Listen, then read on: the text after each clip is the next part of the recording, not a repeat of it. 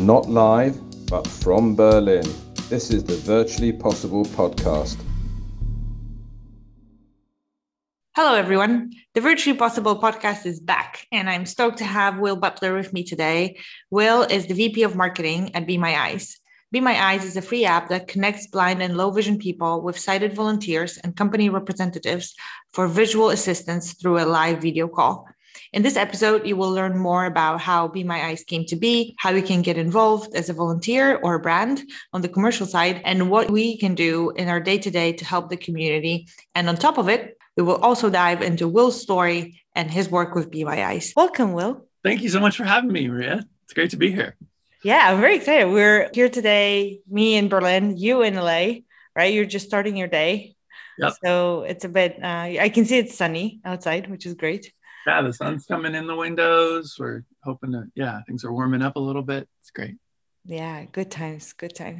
Okay, we're going to start off with a few questions. I think we wanted to maybe address like generic situation or general problem and understand, how big of a population are we talking about when it comes to people who are having an impaired vision? I think today we're all living in screens, so there's more and more problems like that, but they're more so gained, I feel like, than they're maybe genetic.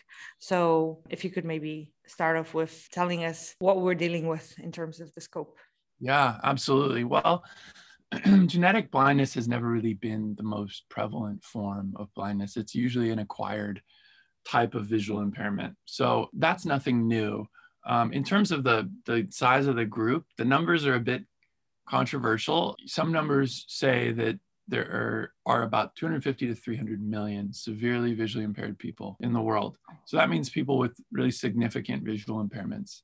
But then recently, the World Health Organization has released some very big numbers around that include preventable blindness and visual impairments that could have been fixed through a cataract surgery or just by having the proper prescription of glasses. Those numbers bring in billions of people. And so according to the WHO, you've got about 2.2 billion people living with some type of visual impairment today. And that just means 2.2 billion people who are struggling to see in some way, shape, or form. And those causes are largely around preventable issues, things like diabetes, treatable things like macular degeneration. And then there's hundreds of other ways that people become blind in the course of their life that don't necessarily have to do with genetics. And that's why I kind of laugh sometimes when people say like, we're going to cure blindness or we're going to fight blindness, because it's like, you can't cure, an injury. You can't cure, something that there's all sorts of ways people become visually impaired. That's never going to go away. It's always going to be a part of human life. I mean, it's quite shocking to hear actually that there's so many people in the world, right? Like that have those issues, but also at the same time, we probably each and every one of us knows somebody who's been wearing glasses or having some issues or actually having having impaired vision, but not doing anything about it because they're too lazy. Exactly. Or they're ashamed to talk about it. That's a huge issue. Oh, really? Is it? Wow. Absolutely. I think most of the blind people you probably know more blind people than you realize, but they're not talking about the fact that they can't see very well. That's terrible. I've been kind of blessed with like having, I feel at least that I've been blessed with having a really good vision and I've never had those issues, but I sometimes, like if I work for a few good hours and it's really getting late and I feel like my vision gets a little bit like milky, it worries me. And I'm always like, oh, I think I should shut down the laptop and just go to bed and let them rest.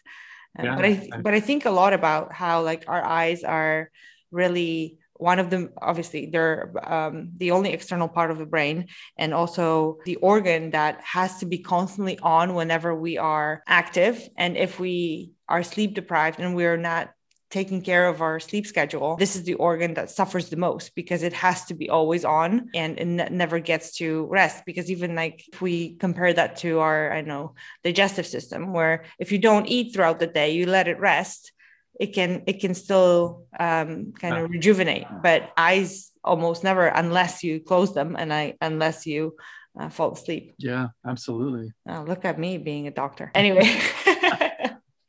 No, it's true. I've never thought about it like that, but it's absolutely true. I experience that every morning when I wake up. I'm like, oh, I should have gotten more sleep last night. Yeah, I've been very adamant about not using an alarm in the past 6 months, and it's actually been a blessing to me. And I've just accepted that if I wake up late, it's because, well, obviously I normally just go to bed late, and this is the price I have to pay. But it also teaches me that the next night you have to go to bed early, and then you'll be up on time. Wow, that's impressive. Yeah. Whew, I don't know if I'm ready for that yet. Yeah, you're actually your body adjusts after a few months, which is very interesting. That I now wake up on the dot every time, like every night. If I go to bed at around 11, I will wake up at 8 every night, Wow. or a bit earlier, but like in this window between 7 and 8, always every day. Wow. Highly recommend trying. It takes a minute to adjust, but the body will tell you. The body knows the best, I think. Wow. Let's maybe not talk about me. So going back to No, why we're here, we want to talk about Be My Eyes. As you mentioned, we now think that the population of people with some visual impairment is huge in the world. And how did Be My Eyes come about? And what is it trying to solve in terms of the problem for people with some visual impairment? Yeah, so our founder, Hans, in Denmark, was losing vision. And this was right around the time that FaceTime and Skype video chat became available over the cellular network. And so he started making video calls when he was home by himself and pointing his camera at things that he wanted help seeing. And he would call friends and family, and they would be his eyes. And he thought, this is cool. I can do this whenever I want. But then he realized, for this, if I keep doing this, my friends and family are going to stop picking up the phone because they're going to know that I'm just calling them for help every time. And I want to preserve those relationships. So he thought, there's all these people out in the world who try to help me when I'm in public, and maybe they would want to answer these calls. And so we created a randomized video calling app that allows you to call a wide pool of volunteers. And the first one to pick up gets to answer your call. And we weren't sure if it was going to work. It was just a crazy idea. And but we launched in January of 2015, and overnight we had 10,000 users with no marketing or press or anything. So we thought, okay, we're on to something here. And in like 6 weeks we were in 30 languages. And today we have almost 5 million users. And most of those are volunteers helping the visually impaired users of the app. And you can get help with anything from reading a label to help in the kitchen to troubleshooting technology. And it's not just volunteers anymore. It's also brands are helping people with their products. That's so amazing, right? Like that. I think that always brings back the hope that people have so much good inside them that they will find the time and energy to help other people and be supportive to especially those in need, which is really great. Right now, you said you have 5 million users. How is this maybe divided between the people that need the help and then the volunteers? So we have about 300,000 visually impaired users, which it's not a lot compared to the population, right? Compared to the population, it's not a lot. But you have to understand it's a very isolated population, very low employment. Globally, the employment rates are probably somewhere between 10-15%, talking about huge unemployment numbers. Not a lot of financial independence globally. So these aren't people necessarily who are even plugged into the internet. Believe it or not, we have the biggest blind community in the world. No, I mean, I imagine you do, because anyway, you're doing so much to popularize this app and everything you do around it, and you being, a spokesman for this. For the app itself, but also for the whole community of people. I think that makes a huge difference. And maybe we should mention that the way we met on Clubhouse, also very randomly, but it was very interesting to hear about what you're doing and how many initiatives you're involved and how much it helps. Also, my goal with our episode is so that people hear about it and share it, and then hopefully more people will sign up, and also will maybe popularize that with some of those friends who who maybe have some issues with their vision, and we can broaden that group of people who are involved. Yeah. And with the ratio of volunteers, so there's about a 20-to-1 ratio of volunteers to users. And we kind of think that's the perfect ratio, because every time a user makes a call, we ping about 20 people, because the goal is we don't know who's available. So we want to make sure that the user gets help as quickly as possible. And so those 20 people are sort of racing each other to see who can be the first to answer the call. And that's what gets our connection times down to, 10 seconds in some cases. And so we actually like that ratio of like about 20-to-1. And as we grow, it's been growing at a very steady rate of about 20-to-1 volunteers to blind users. And that's kind of where we'll probably keep it. Yeah, because you have to have a big enough group of people that can answer, so that the waiting time is not as long, right? Because obviously you're not calling somebody to just have a random chat while you're sitting on your couch. You're calling them when you actually need help. So you need to have people be responsive. But do you see that it's free and unlimited too? So blind users have to be able to call multiple times without bothering the same person. And so that big community allows us to do that too. Yeah, that's very cool. And so from where you started to right now, how has the waiting time changed? That's actually the place we've probably improved the most. Early on, we were just new to this. We didn't expect to have so many users all at once. We were just scrambling to get it translated into enough languages, just even the UI. So we did have longer connection times when we started, but we've optimized everything. We have a great developer team. We switched over to Twilio, which is an amazing, platform to base it off of for the video calling. And our call times are now globally across every language are less than 30 seconds, which is pretty incredible. And in English, it's single digits. It's probably less than 10 seconds average connection time now in English. Yeah. I think it takes longer for my mom to pick up my call. Yeah, so that's really dope. Call a couple times. Yeah, exactly. Yeah, that's pretty cool.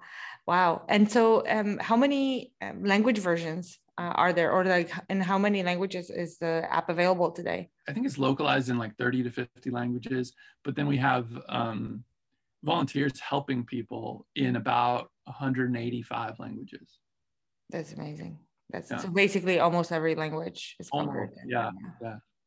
That's wild. That's great. So there's some obscure languages that we don't have on there yet, but we'll get them all someday.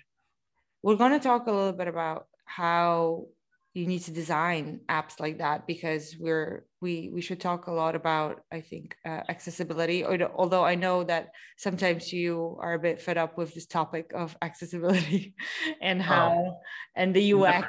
Never. Maybe if you could talk about how app developers or tool developers should think about accessibility coming from someone who's been working on that end, because for people who don't have that issue, I don't think they ever think about that. I remember when you mentioned that about Clubhouse, that their buttons were only called buttons, which meant that you wouldn't know what is a microphone, what's not a microphone, and how to even navigate through that app. Have they done anything about it, by the way? Or They have. I have to give Clubhouse credit. They have listened to the blind community, and they've made very quick work of improving accessibility on the platform. It's still not perfect, but it's hard to get accessibility perfect. And I hope that it wasn't a one-time thing and that they'll continue to improve. So if you develop apps or websites and you've never heard the word accessibility, stop everything you're doing because you're doing it wrong. Type it into your favorite search engine. It's 13 letters. It will correct you if you spell it wrong. Just put any A's and C's and S's, as many as you can. And exactly, there's a lot of C's and S's. But if you can't even remember the word, search for 13 letters, because we have a podcast called 13 Letters where we talk about accessibility. And accessibility means making sure that everyone can use your app. That's all it means. The 2.2 billion people who struggle to see, the billions of people who are aging, the many other millions with hearing, who are hard of hearing or deaf, those with cognitive impairments, intellectual disabilities, people in developing countries who don't have access to as a robust internet connection. This is who accessibility is for. And when you group all those together, you basically have the whole world. I mean, accessibility meets the needs of somebody everywhere. Yeah. So just basically thinking through like all those what if scenarios when you're developing an app. What if this doesn't work for somebody? What if someone cannot do this? What if yeah, and I think the thing people don't realize is that there are big global organizations like the W3C who have done all the work to take the guesswork out of it. Accessibility is not a subjective thing. You don't have to know what it's like to be paralyzed in order to know how to design an app for someone who's paralyzed. There are clear standards. The Web Content Accessibility Guidelines is a good place to start. And if you just follow the guidelines, your app will work for people with disabilities. Apple and Google, they've done the hard work to design the screen readers and the text-to-speech software and all this stuff that it runs on top of. You just have to make sure you follow the guidelines. And I think a lot of people don't realize it's as simple as that. And a lot of developers will complain, especially when they build a whole product and then they realize it's not accessible because they have to go back and it's like going back and fixing the electrical once you've finished building the house. Yeah. And it's much easier to just do it right the first time or do it right when you first design something than to think about it later on. Okay, so guidance number one is make sure you do it. Just whenever you think about building out an app, first thing you do is think about what you're trying to build and then how to make it accessible before you even start developing. And as you mentioned, there's W3C as a place where people can start off looking for some guidelines. And then what was the other one? Yeah, they produce the Web Content Accessibility Guidelines, WCAG.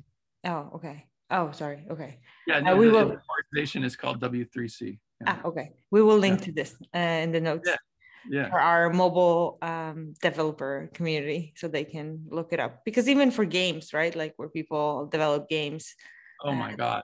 That is a huge part of how people. There's some amazing work going on in games right now. I think you mentioned it once when we were talking about something on Clubhouse that there's this that you're also working on building a game for visually impaired, right? I don't have any announcements on that, but I think maybe what I was talking about was we have there's a lot of really incredible accessibility efforts happening in the gaming world, and like The Last of Us, which is a huge game. This past year won an award for accessibility. It's got all these incredible accessibility features, like where you can use the audio in the game to navigate if you're blind or low vision. And there's, I'm probably going to butcher this because I don't play these games, so I might be mischaracterizing it. But there's high contrast modes in games. Xbox and PlayStation and these other platforms are developing screen readers so that folks can have the menus read to them. There's even like blind people who have channels where they play things like Mortal Kombat, like completely blind. And so I think like there's a huge misconception that people with disabilities don't want to participate in everything, literally everything. I mean, of course they do. Why wouldn't they? Like it makes it. You talk to a game developer who's sitting there developing their game, and someone goes, "Well, what about blind people?" And they go, "Are you joking?" And you have to say, no, we're not joking. What about blind people? How are blind people going to play your game? And then the developer goes, oh boy. And maybe they have one sleepless night. And then they realize they've got this thing called Google. And there's hundreds of thousands of blind people out there and thousands of people who are willing to help you figure out how to do it. And there's people who have already forged that path. You don't have to completely invent these things anew. At least you need to be aware. That's the first step, and then you'll find your tribe that will help you out, because we know that everybody wants to be able to use all of those tools and have all of the entertainment that everybody else will have. So for sure, that's the way to go. And so going back to the app right now, because you also mentioned that there's brands that are helping you out. How is the app growing these days, and what are you guys doing in terms of promoting the initiative, and how can we regular people who are not maybe a part of it other than being a volunteer, what can we do to help? Yeah. So being a volunteer is huge. That's the first part. And then if you sign up to be a volunteer, you can go and read the content in our app and see about all the amazing things that are happening in the community portal of the app. And one of the things you'll see is all these brands who are our sponsors and our support providers, and they really are joining the platform as video supporters, not just as physical sponsors, but like they are answering video support calls to help with their products, and they're gaining valuable feedback about how their products are or aren't working for visually impaired people. So we've got Microsoft, Google, a whole bunch of brands from Procter and Gamble, Verizon. These are the types of companies that are supporting, but we also have small companies and medium-sized companies who are also providing video support. Pharmacies. We're working with the government of the UK to help with home COVID testing. These are all the call centers that we've routed Be My Eyes to so that they can answer video calls from our users. And if it were a gaming company, you could sign up to help blind users with your game, whether it's help getting them set up or get feedback about what could be improved, or whatever it is that they can show you over live video connection, you can do through Be My Eyes. Yeah, this is fascinating, right? For anyone who is playing a game on a console specifically, that's super easy. Anything on their laptop or anything like that, that's great. Yeah, we should definitely connect you with more of the gaming studios who are growing so fast, and entertainment has become a huge thing, home entertainment last year. So they will definitely have a lot more of those calls to answer. So yeah, I'll think about who I can introduce you to, so you can have even more work. Well, it's really proud. These companies are really proud of their partnership, because not only are we giving them really great tools to improve their accessibility, but they're able to say we're supporting this free unlimited service around the world for blind people. Site for anyone at any time. It's like pretty cool thing to be a part of. Yeah, 100%. And how did you actually find Hans and the project, and how did you get involved? Because you said, did I get it right, that you've been with them since 2015? I've known them since 2015, but I've only been working here full time for 2 years. So 2019. But yeah, no, I didn't find them. They found me, sort of. I was working at a nonprofit organization for the blind in San Francisco, the Lighthouse for the Blind in San Francisco. And middle of 2015, these Danish guys showed up on our doorstep and said, we made this app and it's kind of become a big thing very quickly. We don't really know any other blind people in the States here. Can you help us reach the community? Or connect better, understand better the community. Our founder's blind, but it's different in Denmark than it is in the United States. So I kind of was an advisor, and the Lighthouse actually invested in Be My Eyes, and we were very involved for the first 4 years of their lifespan. And then about 3 years in, Be My Eyes took a whole new path of figuring out how to monetize and fund the free service. It was around that time that I left the Lighthouse, and then I was kind of trying to figure out what to do next. And our CEO said, come work with us. And I said, sure, why not? Yeah, perfect match. Yeah. It's been a really great journey, and they're all wonderful people. It's a small team. It's still only less than 20 people. And, we have only 4 developers running 4 or 5 different apps on different platforms. So yeah, it's huge, right? Like it's an amazing effort that everybody's putting together. So like you said, the idea is that the app is always going to be free for volunteers and the users, and then the way it's being supported is through brand support. Yeah, 100%. It's a great model, because the companies really do benefit. Their accessibility and inclusion programs really do benefit from the partnership, and they're happy to pay the, to license the software and to, I mean, frankly, gain some of the brand love that Be My Eyes has, and know that they're supporting this free service. So, yeah. When you think about the journey of the last 2 years and what you've done and who you've met and everything you've learned, what has been the most eye-opening when it comes to your experience with Be My Eyes? I think that here in the United States, there are some organized blind communities that are pretty progressive and that have done incredible work to sort of elevate the cause of civil rights for blind people. And they've built an incredible foundation. But I think the thing I've been really surprised by is how deep of a pool there is of the blind community that is not being served and that is not connecting and being supported by their peers. And the more I go into this, the more people I meet, the more hundreds and thousands of blind and visually impaired people who I have on my community calls, who we have signing up for the app. I mean, we have hundreds of blind people signing up for this app every day. And I'm just like, where are all these people coming from? You know, these are people who are not connected into these big official organizations or receiving services already. They're people who are on their own. They don't know how to live life as a visually impaired person because they don't know anyone else who's visually impaired. And so I'm constantly surprised by how much work we really have to do on building a stronger, healthier community. I feel like it's very lonely. Extremely lonely.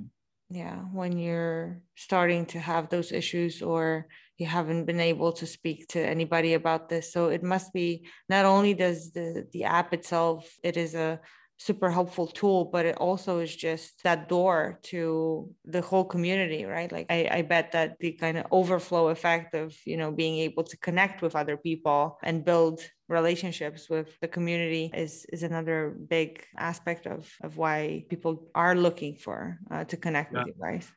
Absolutely. Yeah. You did mention the kind of status quo of the American blind community. What do you think the situation is like internationally? Like when you compare the American blind communities are working together or or trying to work together versus what's happening here in Europe or in other parts of the world, what are your thoughts on that?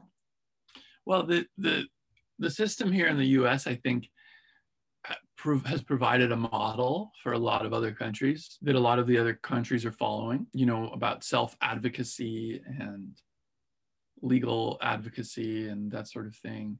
But I don't know very many countries who are doing it extremely well. Canada has some great accessibility initiatives. Of course, some of the countries in Europe with more social safety nets are providing better, more robust services. But there's so many places in the world where it's still really a huge, huge, huge disadvantage to be blind. And we have a long way to go before that changes. Yeah, I mean, I bet, right? Because there's still countries where blind children are chained to their bed because they're not trusted to go anywhere. It's insane. This is horrible. So there's a wide range. Yeah, there's a wide range. There's places where blind people are CEOs. The president of the Senate of Barbados is blind, and then there's places where blind children don't even get an education by default. That's crazy. What can people do, people like me, ordinary people, to help change that? Well, signing up for Be My Eyes is a great start. Being a volunteer and just answering a call now and then. But if you look at our community portal on the app, which is just growing and growing, you're going to see more and more content about how you can get involved, just reading about the issues and understanding them, reading about accessibility. We work really hard to push all that content into the app so that it's sort of your one-stop shop for figuring out how can I support the vision loss or visually impaired community globally. So we try to bring it all together into one place. Other than that, your search engine is your best friend. Start searching around, figure out where accessibility fits into the work you do. because I guarantee it does fit in somewhere, whether it's an HR perspective or a development or design perspective. Or customer service. It fits in everywhere.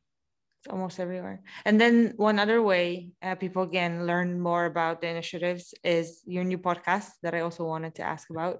You guys just launched, so maybe you can share a bit about what the plans are for that. Yeah, I'm sort of addicted to starting podcasts. It's a problem because now I have 3. We launched this new podcast last week called Say My Meme. It's exactly what it sounds like. It's basically we visually describe memes for people who can't see them. That's and awesome. and it sounds like it's a service for the blind, but it's actually for all of humanity because Google is blind too. That's true. Google can't see memes. So when you're looking for that one spicy meme that someone showed you a couple weeks before on Google, you oftentimes can't find it because memes are not accessible. The metadata, the alt text, the visual description is not there in the image. And so all this creation of memes is basically you're creating dark matter on the internet that search engines can't see. Anytime you take a picture of text, that's something that search engines can't see. So what we're doing is we're, very, very, very slowly chipping away at describing the world's memes, and we're inviting everyone else to describe their favorite memes, like on a voice memo, and send it to us. And you can go to saymymeme.com and read how to do that. It's pretty simple. We'll link to that as well. And I bet that everyone can say that they're guilty of spending hours and hours of searching for the right meme for, any given situation. And it's always hell because you think it means something. And so for the most popular, it's not too bad. So you can find them, but so many times, like the obscure ones, you just want to add it at the end of the email or like at the end of your message. And then 45 minutes later, you're like, oh, I still couldn't find it. And then you have to exactly. And if you describe and you transcribe, if you transcribe your podcasts and you describe the images that you're putting up places, it's not just for blind people, it's helping everyone locate those things more accessibly. Yeah, it's more information out there. That's helpful, that's for sure. And the other podcasts, because you also have the accessibility podcast, right? Right. That one's called 13 Letters, and it's co-hosted with an accessibility engineer from Salesforce. And then we have the Be My Eyes podcast, which is just interviews with people who are blind or have low vision, who are passionate about what they do, and interesting people, just kind of the blind podcast. Yeah. So all of that is super helpful and super valuable for anyone who wants to just learn about what it's like and what they can do to help when they're building something or if they want to get involved with the community. So we're gonna link to all of that podcast for podcast. It's like there's never enough podcasts. I'm glad that at least we got a minute to speak about that. But before I let you go, I wanted to do my favorite part, which is the VP roulette. 10 random questions. So I would ask you to choose 3 numbers from 1 to 10. And then we'll ask you a few of the random questions. 4. Question 4. What are the top 3 things that you do for you? Oh, no. That's the hardest question. There are harder questions than this one. I can bet you. Okay, number 1 is... Whenever I don't get the immediate answer on this question, I always feel like it's a note to self that you should start taking care of yourself more, because you should know, what is it that you're doing for yourself. I really should. It's terrible that I don't. I'm sure there are things. I think that I really value my relationships and I love my work, but I will put down work to be with friends, and I will push back a deadline to have dinner with a friend. That's super important, I think. To me, relationships come above everything else. And so sometimes I feel like it's a guilty pleasure that I don't finish that thing I wanted to finish, but it really is for my soul. The other things that I do for myself, you always have to have some chocolate in the house. And then finally, I think always allowing yourself to have side projects That's a little bit of a cop out because it just means more work. But we all have dreams that are not exactly what we're doing right at the moment.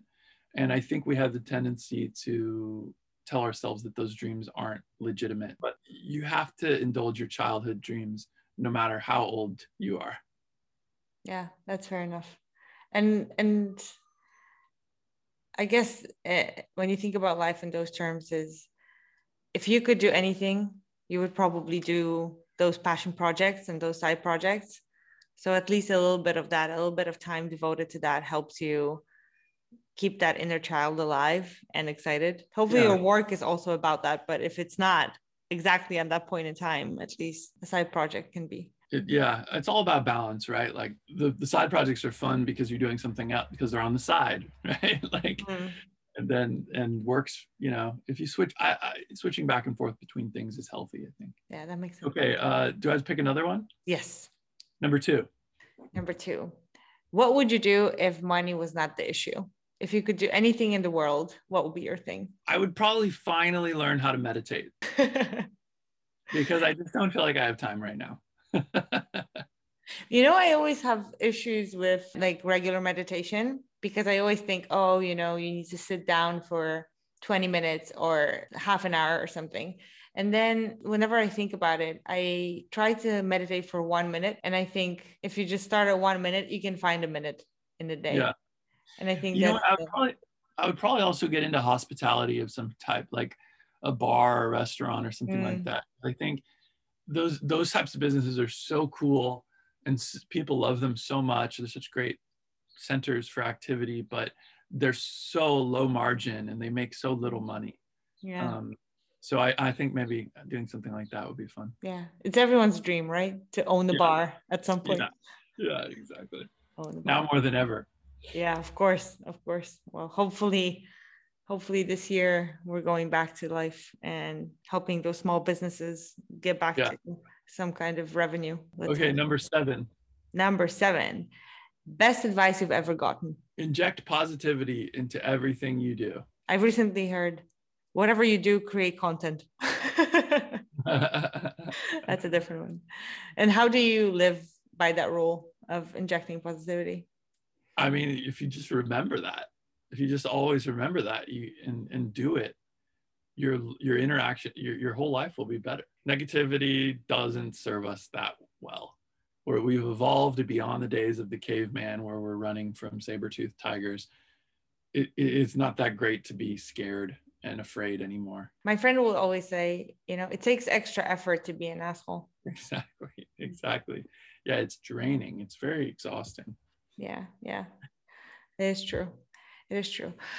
Well, I don't want to keep you for too long. What about my question for you? Oh yeah, sorry. Right. That's true. So you're into exercise, right? I am a lot into exercise. Yeah. So what can we learn from exercise that we can apply in our work lives or our social lives or in the rest of our life when we're not exercising? I think I thought about this a lot, actually. Why am I able to exercise and exert effort for a long period of time, even though this is not the most pleasurable thing that you would do? And I think it's because I'm able to break it down to very small pieces. And the same thing I like to apply to difficult problems at work or in life. Just break it down to the smallest snackable or like edible piece that you have to do. And same for exercise. The way I like to do this is 1 rep and then another rep, 1 breath and another breath. And so, I'm trying not to think about the run being 10K, but I'm just thinking, okay, 1 step, 1 breath, inhale, exhale, and just go with that micro steps. And then it just builds up to something bigger. So I think the reason there's 2 things that about being active is that once you're done, it makes you feel amazing. And once you've experienced that, you need to hold on to, I think, that feeling at the end. And then remember that every time you're starting to work out and it's going to be sweaty and it's going to be difficult, at the end of it, you'll feel better than you felt at the very beginning. Like I would say guaranteed almost, 99.9% of the time, unless there's a terrible blizzard outside and you just went out for a run. but normally it would always be great. And the other thing is that when you're really learning to stay with it, it just makes you stronger. It's a compounding effect of just practice. And yeah, and in those small moments, you don't really, it doesn't really feel as difficult really, because it's so tiny that it passes, and then you get another chance to improve and another chance to improve. So that may take the cake for best advice I've ever gotten. Thank you.